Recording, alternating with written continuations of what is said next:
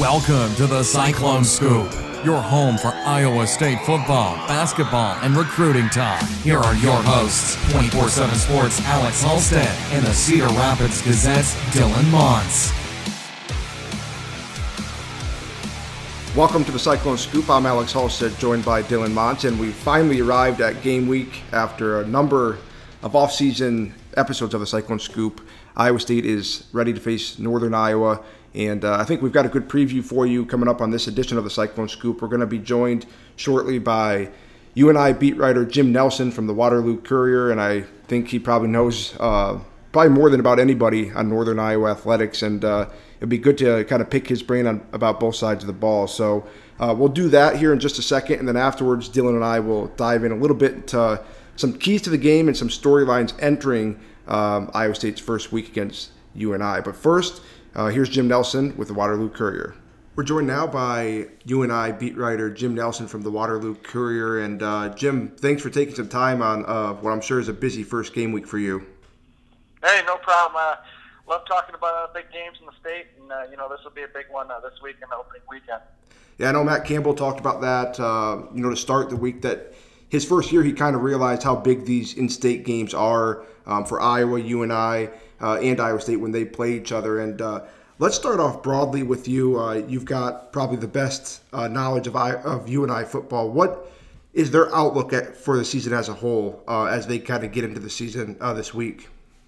They do have some question marks up front on the offensive line, and a couple new defensive backs. But and amongst the Valley, they're right in the mix. I think them third in the Valley. I think that's an accurate pick. It's right where they should be. They'll be 8-3, 7-4 somewhere there. And the Valley is an extremely tough league. What a lot of people will call it the SEC, the FCS level. You get through it. Last year's third place team reached the national title game. So, I think they'll be right in the mix. North Dakota State, South Dakota State are probably the easy favorites, and then I think UNI slots in right behind them. Plenty of balance, a lot of returners back on the Panthers. Starting with Eli Dunn. Yeah, he's only got 4 career starts, but I think he showed enough in those last 4 starts that he's going to be something pretty good at quarterback. They got, I think there was like 8 starters back on offense altogether, and I want to say 8 on defense. My numbers might be off by 1 or 2 there, but right around that. So they lost some key pieces, like the FCS defensive player of the year in Carter Schultz, but I think the defensive line was deep enough, and they had some really nice red shirts that they were redshirting that are going to fill in, and that I don't think they're going to have a drop off really there on the defensive line. You mentioned Eli Dunn there, and that's kind of a nice natural progression. You said started the last 4 games last year, kind of like Iowa State Jacob Park. He came in and started the last few games of the year, played primarily the last 5 games of the year. But now that Eli Dunn has had kind of this offseason and this fall to kind of settle in as the starting quarterback, what have you kind of seen from him, and what kinds of expectations can be placed on him as the guy this year? It's going to be different quarterback than what Iowa State seen the last 2 years of UNI. Aaron Bailey was more of a running quarterback. Dunn can run, but he's more of a drop back style guy. He's going to sit in the pocket. Throws a more accurate ball. He's going to spread the love around. So he's one of those guys that's going to progress through his reads, and he's going to try to find an open guy. If they can protect him against a very improved Cyclone defensive line, he will be able to spread the ball around because he's got multiple weapons. They like to use the running backs out of the backfield. There'll be a lot of times there'll be a couple running backs in the field. They'll split one out as a wide out, and they like using those short underneath routes, which you guys will see. It's one of the UNI's traits there when in the passing game. So, and I think their tight ends improved with Briley Moore and Elias Neeson. So, Eli's going to spread the ball around a little more. He's not going to have to, look at one read and take off running. He's going to progress through his reads, and the running will be his last option. So, a totally different quarterback than what you're going to see. But still, again, it's just a small thing. He last year he started a couple games, and he got dinged. He missed the game with a concussion, and then he came back and started the last 2 games. So, I mean, there's a lot of growth still there that he has to see, and Coach Farley said we just need to get him time, we need to give him reps, we need to get him more games, and it's going to be something where I think he's going to progressively get better this year. Matt Campbell talked about with Northern Iowa, you kind of know what you're going to get, just how they've had success. They don't make a lot of mistakes, either side of the ball, but especially those penalties offensively, and they kind of set the foundation, he said, with running the ball. Do you think their offense will be a little bit different this year, though, because in what Iowa State will see because of no Aaron Bailey, and maybe things change in the balance of the run-pass game?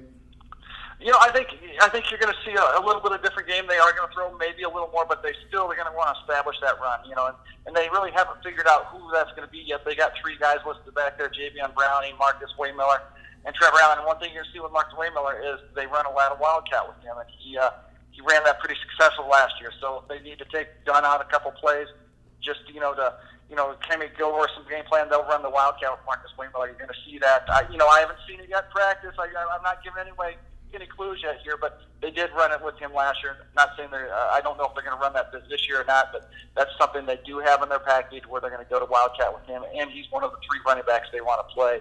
Along with Trevor Allen and Javion Browning.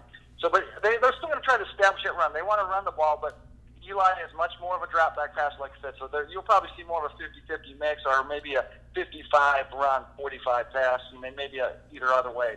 But they do want to run the ball. You touched on the offensive line a little bit earlier, and it kind of being revamped and redone a little bit. How have you heard that's changed, and what have you kind of seen from that group? Because that could be kind of an interesting matchup with Iowa State's defensive line, just because there's a lot of newcomers there too, and there's a little bit of this sense of unknown. But what have you seen maybe from Northern Iowa's offensive line so far? Well, what they've got is they've got some veterans, they got some newcomers really to the lineup. Lee Carhart takes over at center for Robert Rafty, who was a 4-year starter. So that's the big question mark there. How is Lee going to step in and do that? He's a senior. He's played some. He's missed the year with the knee injury. So he's right in there. So that's going to be the big mystery, how he handles that center position. On the tackle spots, they're really veteran there. Cal Twait's going to be in his third year starting. He's a junior on left side. And the right side, Bryce Sweeney missed all last year, but he started 13 games as a junior 2 years ago. So he missed last year with a back injury. He's back at right tackle, left tackle. So I think they feel pretty good right there with the tackles. And then up in the middle, Jackson Scott Brown. We saw some action last year at left guard, on the line. He was going to be at left guard. And then Jacob Appleman, I think, started 11 or 12 games last year at right guard, or maybe he was at he moved over to right tackle. He took over Sweeney last year. Now he moves inside.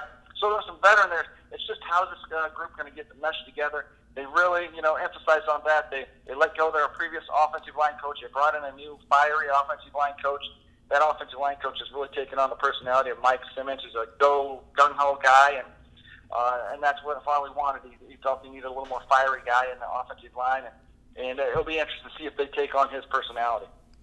You mentioned at the top, UNI losing Carter Schultz. I'm sure the whole FCS is glad he's gone. Iowa State certainly is, I'm sure, too. He had 2 sacks last year against them, 3 tackles for a loss.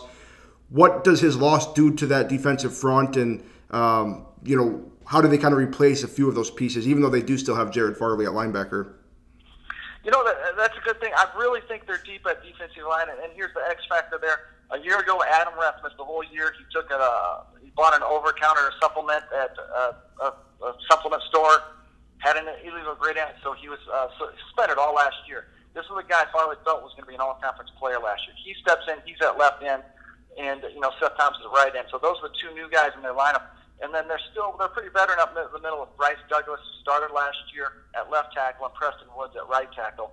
So Adam Reth, I think, is a guy you guys want to watch, number 99. I think he's really going to be an impact player for them on the line. He's looked really outstanding in practice so far through camp.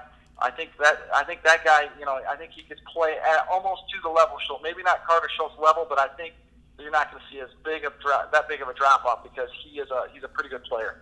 And moving back a little bit into the defense, it sounds like there's going to be kind of a rotation or, decent sized rotation in the secondary for UNI. And Iowa State, as people have been talking about, has this deep, tall, wide receiving core. I guess, how do you see that matchup playing out and your expectations maybe for settling on a rotation for that group for Northern Iowa? That's really something they've been keeping close to the vest there at UNI, but with the depth chart they released yesterday with their notes, Elijah Campbell, who was their all-conference safety, he's moved to the left corner, or one of the corners opposite Malcolm Washington. These 2 guys are transfers last year, and they both played a big role. Malcolm came from Fresno State. Elijah came from Northern Illinois. They really stepped in. They were 2 of the UNI's best defenders last year, at least in that secondary. So I think they're going to be pretty solid. It's still a challenge when you have to face Akeem Butler and Alan Lazard and Trevor Ryan. You know, it's a tough toss, and Iowa State can run a lot more guys in pretty deep there. So, you know, the tallest guy that UNI has gotten that defensive backfield with experience is 6 feet tall, and that's Malcolm Washington. He's got freakishly long arms, but, you know, it's that's going to be a challenge. They're giving up 5 and 6 inches at those spots. How are they going to do that? You know, and then in the safety, Keelan Brookins is right now slotted in a strong safety. He's a transfer from Wisconsin. He didn't play a ton there. He's a grad transfer from Wisconsin. He didn't play a ton there, so interesting to see him. A.J. Allen, also listed at strong safety, but he's got the most experience. He's played a lot over the last 2 years. See where he fits in. If not both those guys are in there, maybe they just flip one over to the free safety. You never know. Farley always is tweaking his lineup a little bit right up to almost game time. It seems like every week. So it'll be interesting. That's the big matchup. I think that's the big number one. How do they corral those big, tall wide receivers against a team that also has a really improved run game? You're going to see, you know, I think Mike Warren and Montgomery are going to be, David Montgomery are going to be, you know, really have added a huge element to Iowa State's offense. I think we covered both sides of the ball, so just a few more here as we wrap up. I guess Matt Campbell downplayed UNI's 7 new assistant coaches. He said the success they've had kind of feeds down from Farley, and the fact that they've had success, you know, shows that he can replace those guys and they can kind of continue on. Have you seen much change out of what you've seen since the new assistants have come in, or do you expect that to change UNI very much?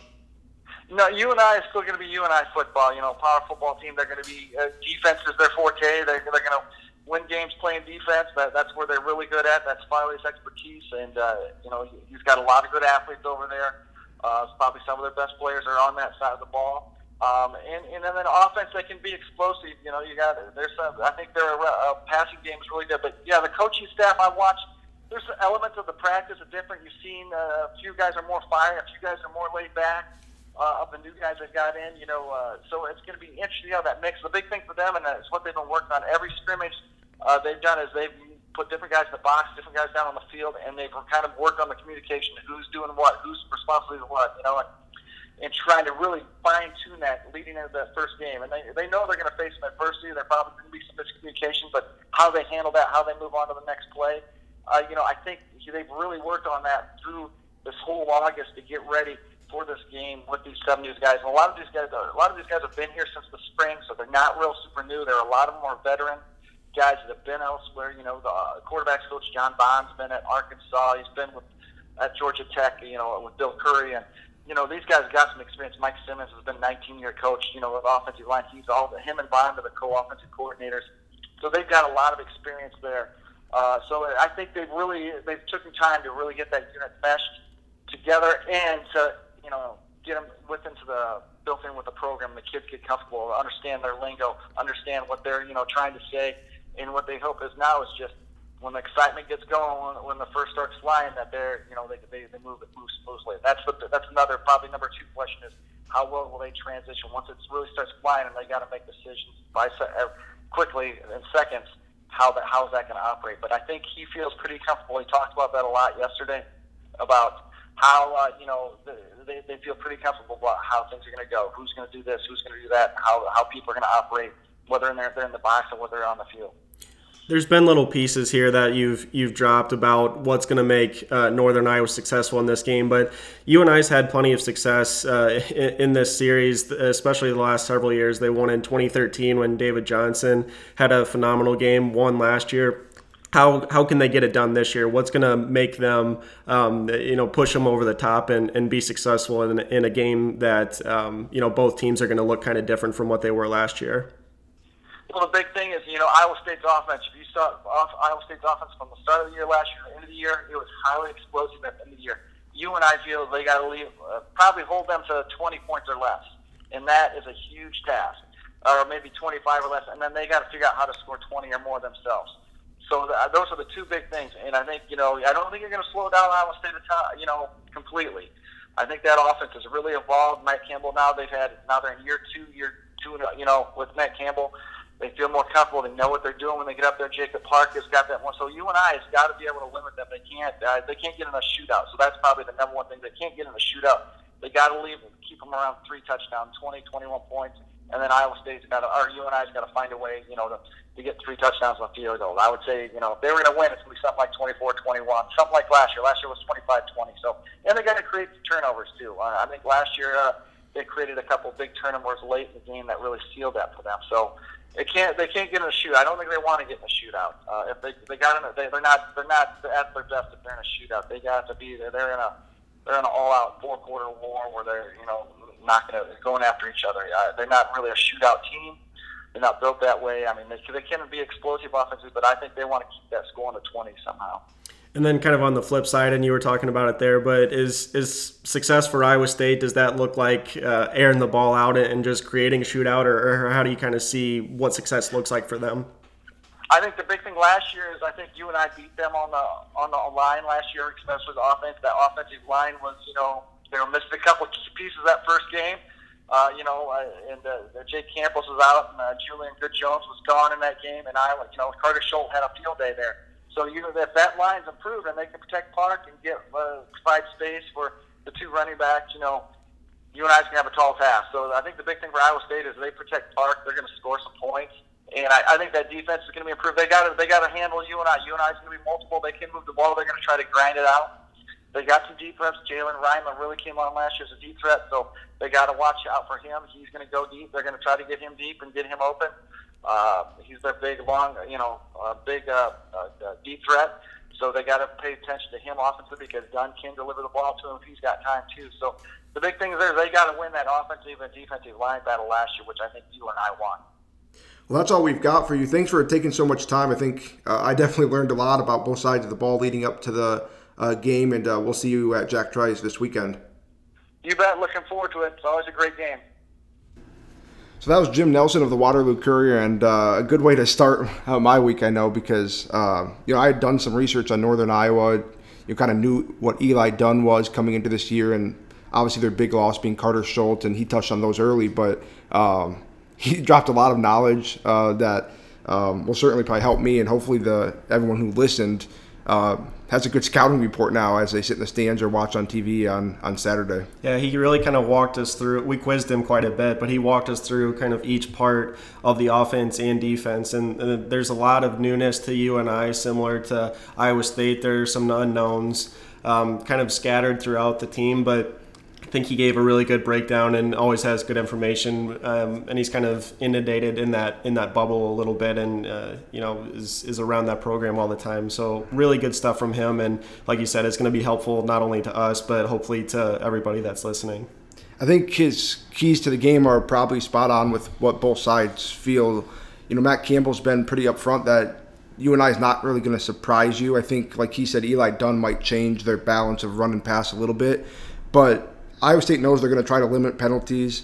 They're going to try to establish the run, and they're good up front. Like he said, UNI won last year because they won on both of the defensive and offensive lines. And I can't remember what Matt Campbell said after the game, but for some reason at one point I feel like in some point in the last 18 months he said that that first game they just got beat up front on both sides. Schultz, like I said, had 2 sacks in that game, 3 tackles for a loss.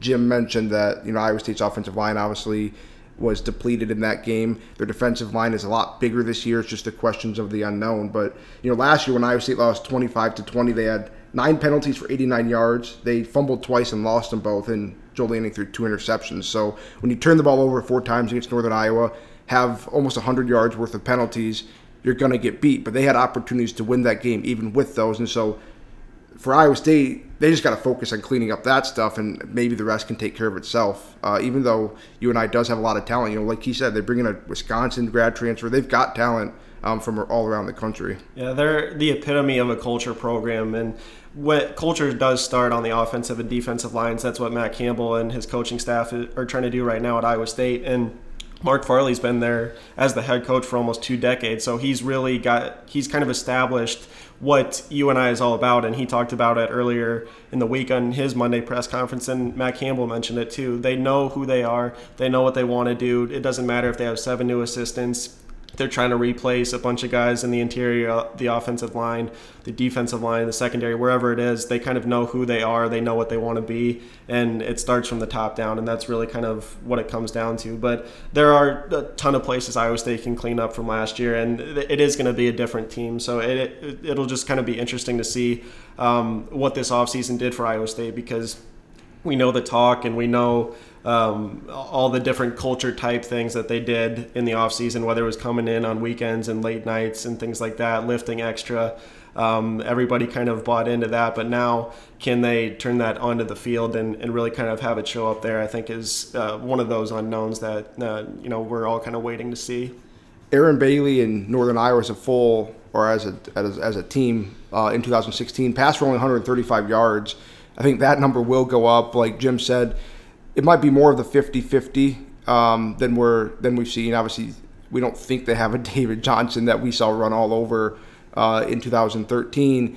But it'll be interesting, I think, to see that. That's going to be the one thing that Iowa State probably has to figure out is how much has their offense changed. But if they focus on themselves and they kind of start up front and control, those trenches defensively, that's kind of the key, I think, for them.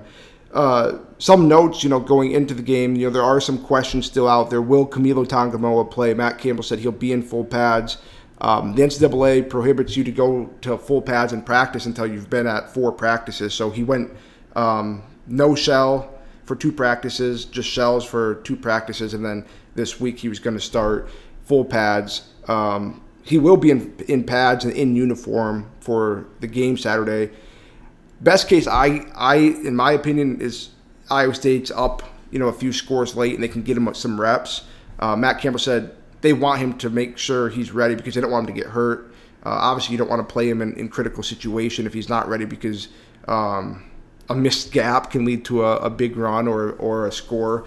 So they're going to be tentative with it, but I don't see him playing much, if at all, against Northern Iowa. But I do think their best case for these first few weeks is they get leads at some point, in a couple of these non-conference games where they can get him some situations late in the fourth quarter or that situation. But maybe he goes out to practice, is in great shape, and can play more than that. But for me, that's probably the expectation fans should go in with, just because it's probably not fair to Camilo to put much more on him than that until he's been here for more than a week. And Matt Campbell said he didn't come in poor shape, but there's also a difference between being in good shape and being in football shape.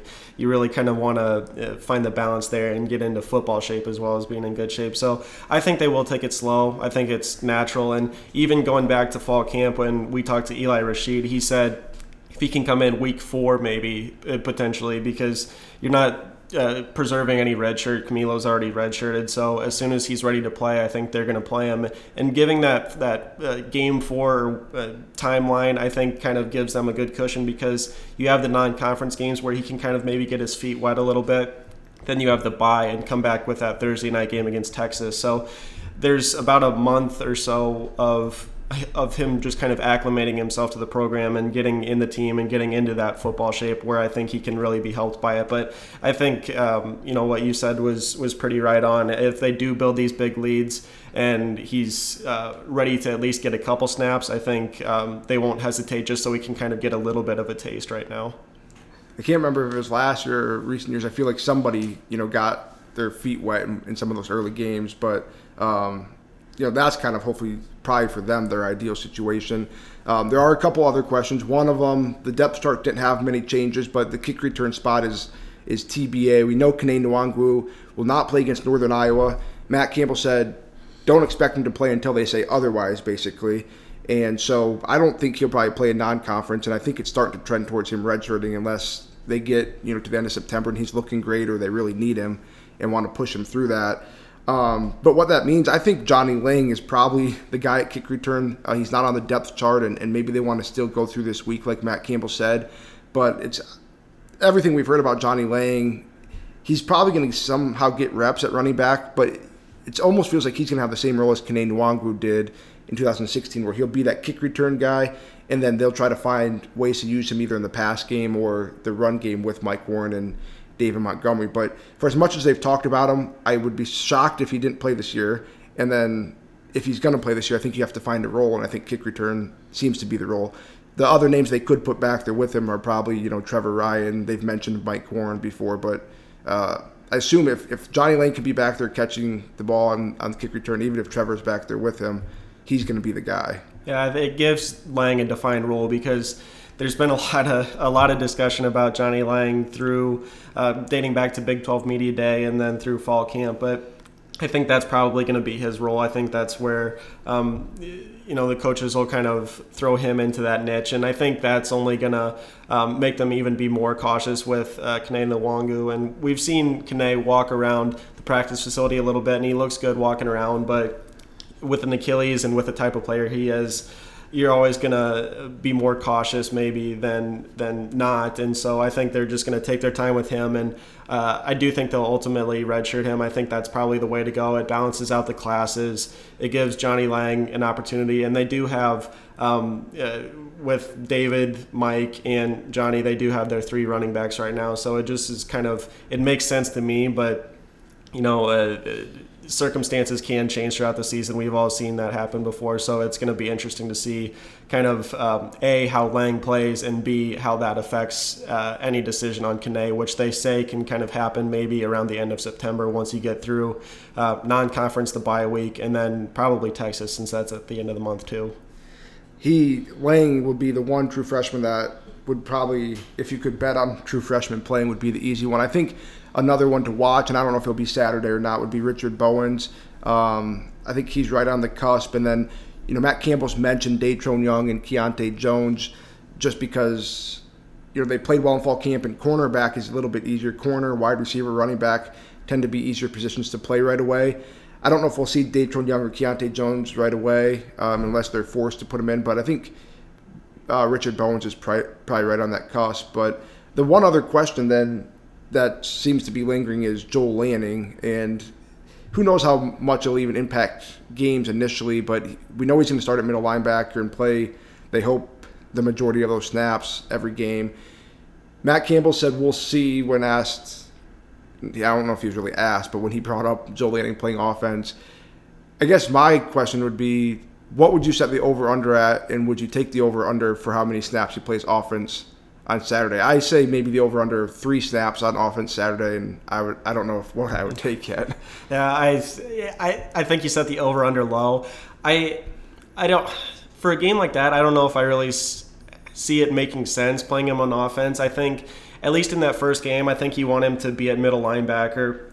You want him to know what that feels like in a game. I don't know if you throw around too much offense with him and throw him at the H-back or at the tight end at a decoy or whatever else they're talking about doing with him. I think you kind of probably set him at middle linebacker and just let him run free there and get used to it and get comfortable there. So I guess if the over-under was set at 3, I'd probably take the under, but it is such a mystery. There's nobody that's really tipped their hat one way or the other how much he'll play.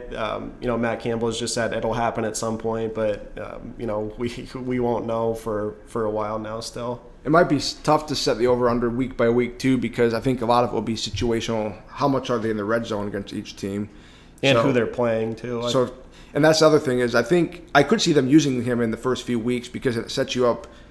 The more you use him in the non-conference, I think the more teams have to scout it throughout the season. If you're using him different ways, at H-back, and you put him in a couple times to run at quarterback, and then you throw a couple times in those first 3 to 4 weeks, then when you get to Big 12, maybe they have to kind of be honest with everything and maybe just use him as a decoy. You put him out there and you don't even use him at times. But I think to do that, to use him as a decoy, you probably have to set it up somehow on film that other schools are going to see. So I don't know how strategic they'll be about that. I mean, I'm sure there's going to be a lot of strategy into how they use him and if there's some gamesmanship there. But until we see him at linebacker, I don't even know if we can predict. But I assume he's going to play quarterback this year. It's hard to put the over-under on the snaps, but maybe I'll say push and he'll get exactly 3 Saturday. But I guess it all depends, like we said, on situational football and how much are they in the red zone, how much are they inside the 10. But at the same time, do you just want to go with David Montgomery, or is Joel Lanning going to be like the touchdown poacher? So that'll be interesting to watch. But those are kind of the three of the big storylines. McEnroe, Alexander, they still haven't made a decision on him, but that's not a huge storyline. I think his is more, he's kind of a situational defensive guy that kind of plays in certain packages, nickel and that sort of thing. So we'll find out about him. But those other three storylines, Camilo Tongamoa, Johnny Lang, Joe Laney are kind of the three big questions, I think, going into it when you talk about specific players. I guess the best way to end probably is just talk about the game a little bit. What would you say are the keys? I probably agree with Jim that if Iowa State can get into that high-scoring game, they're in good shape. You see some of the score projections that get run through the computer systems, and Iowa State scoring, 35 points. If they're scoring 35 points, I think they win the game because, like Jim said, UNI can score, but that's not really what they want to do. They'd rather keep that game in the 20s. Yeah, they kind of try to muck it up a little bit and don't try to let those offenses kind of run free. In 2013, David Johnson, like we said, just kind of went off, and I think UNI won 28-20, and then last year it was 25-20. So they really kind of like it, in the mid, sometimes upper 20s, really try to keep it tight and take it into the fourth quarter. If Iowa State again, I think he was spot on. I think if they can kind of get their offensive line together and give room to David Montgomery and Mike Warren, they can protect Jacob Park with any sort of regularity. I think that just kind of opens up Iowa State's offense and can let it run, because we know at the skill positions, Iowa State does have talent and has a clear advantage at the wide receiver spot with all that size on the outside. So I think that's going to be kind of the key for Iowa State, is to score early and kind of, like I said, just open it up. And, that I think that's just going to kind of help them carry through the rest of the game. And not to say that they'll win in some sort of crazy blowout, but I think a couple touchdowns sounds a little reasonable just because of the skill position players that Iowa State has. Yeah, the shootout aspect is the one of the big things. I think the other big thing that we already touched on before was the mistakes. Iowa State played so sloppy last year, you could just tell it was them trying to get acclimated with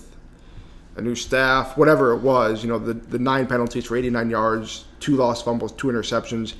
You can't have all that stuff.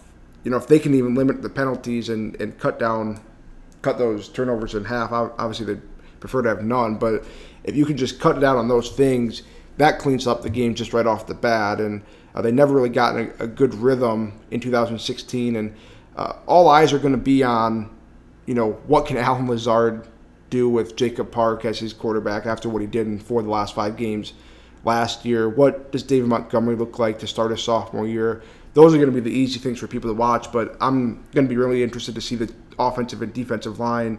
A lot of guys playing major college football for the first time, Oge Udugu and Josh Knipfel.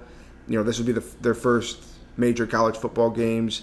Bryce Meeker has to start and has some stuff under his belt. But Robbie Garcia for him. And then the defensive line, it's most of those guys except for, Vernell Trent, J.D. Wagoner, Jaquan Bailey, played a good amount last year. But how do those guys handle adversity, I think, is a big thing for me, because there's going to be some probably penalties. There's going to be some issues at times. But how quickly does Ray Lima and Matt Leo and Eni Wazrike and all those guys adapt, when they face some of these guys for the first time? Yeah, it's, like we kind of talked about earlier with UNI, the culture starts with the offensive and defensive lines. That's what Iowa State's trying to do, and those are kind of the unknowns right now. But a team like UNI is a good first test, because they aren't some sort of pushover team. They're a team that's given Iowa State trouble in the past for those reasons. So it really kind of welcomes those guys to the season early and can at least give you an idea, as much as an FCS team can, about what that group can do in these first few weeks and kind of before you get into Big 12. It just gives you kind of a sense on everything that we've heard so far, but just makes it more real on the field. We've talked a lot in the last several months about not necessarily this matchup in particular, but all these different questions on the defensive line and offensive line and the new players and it's all going to mean. And the next time we talk to you guys, we'll know, I guess, what it actually looks like. We'll talk to you after the Northern Iowa game, and we'll see what we have for you then about leading up to Iowa, but also what does Iowa State look like for the first time, because we've heard a lot about it and now we finally get to see it. So thanks for joining us. Hopefully you got a good scouting report, and we'll talk to you after game one.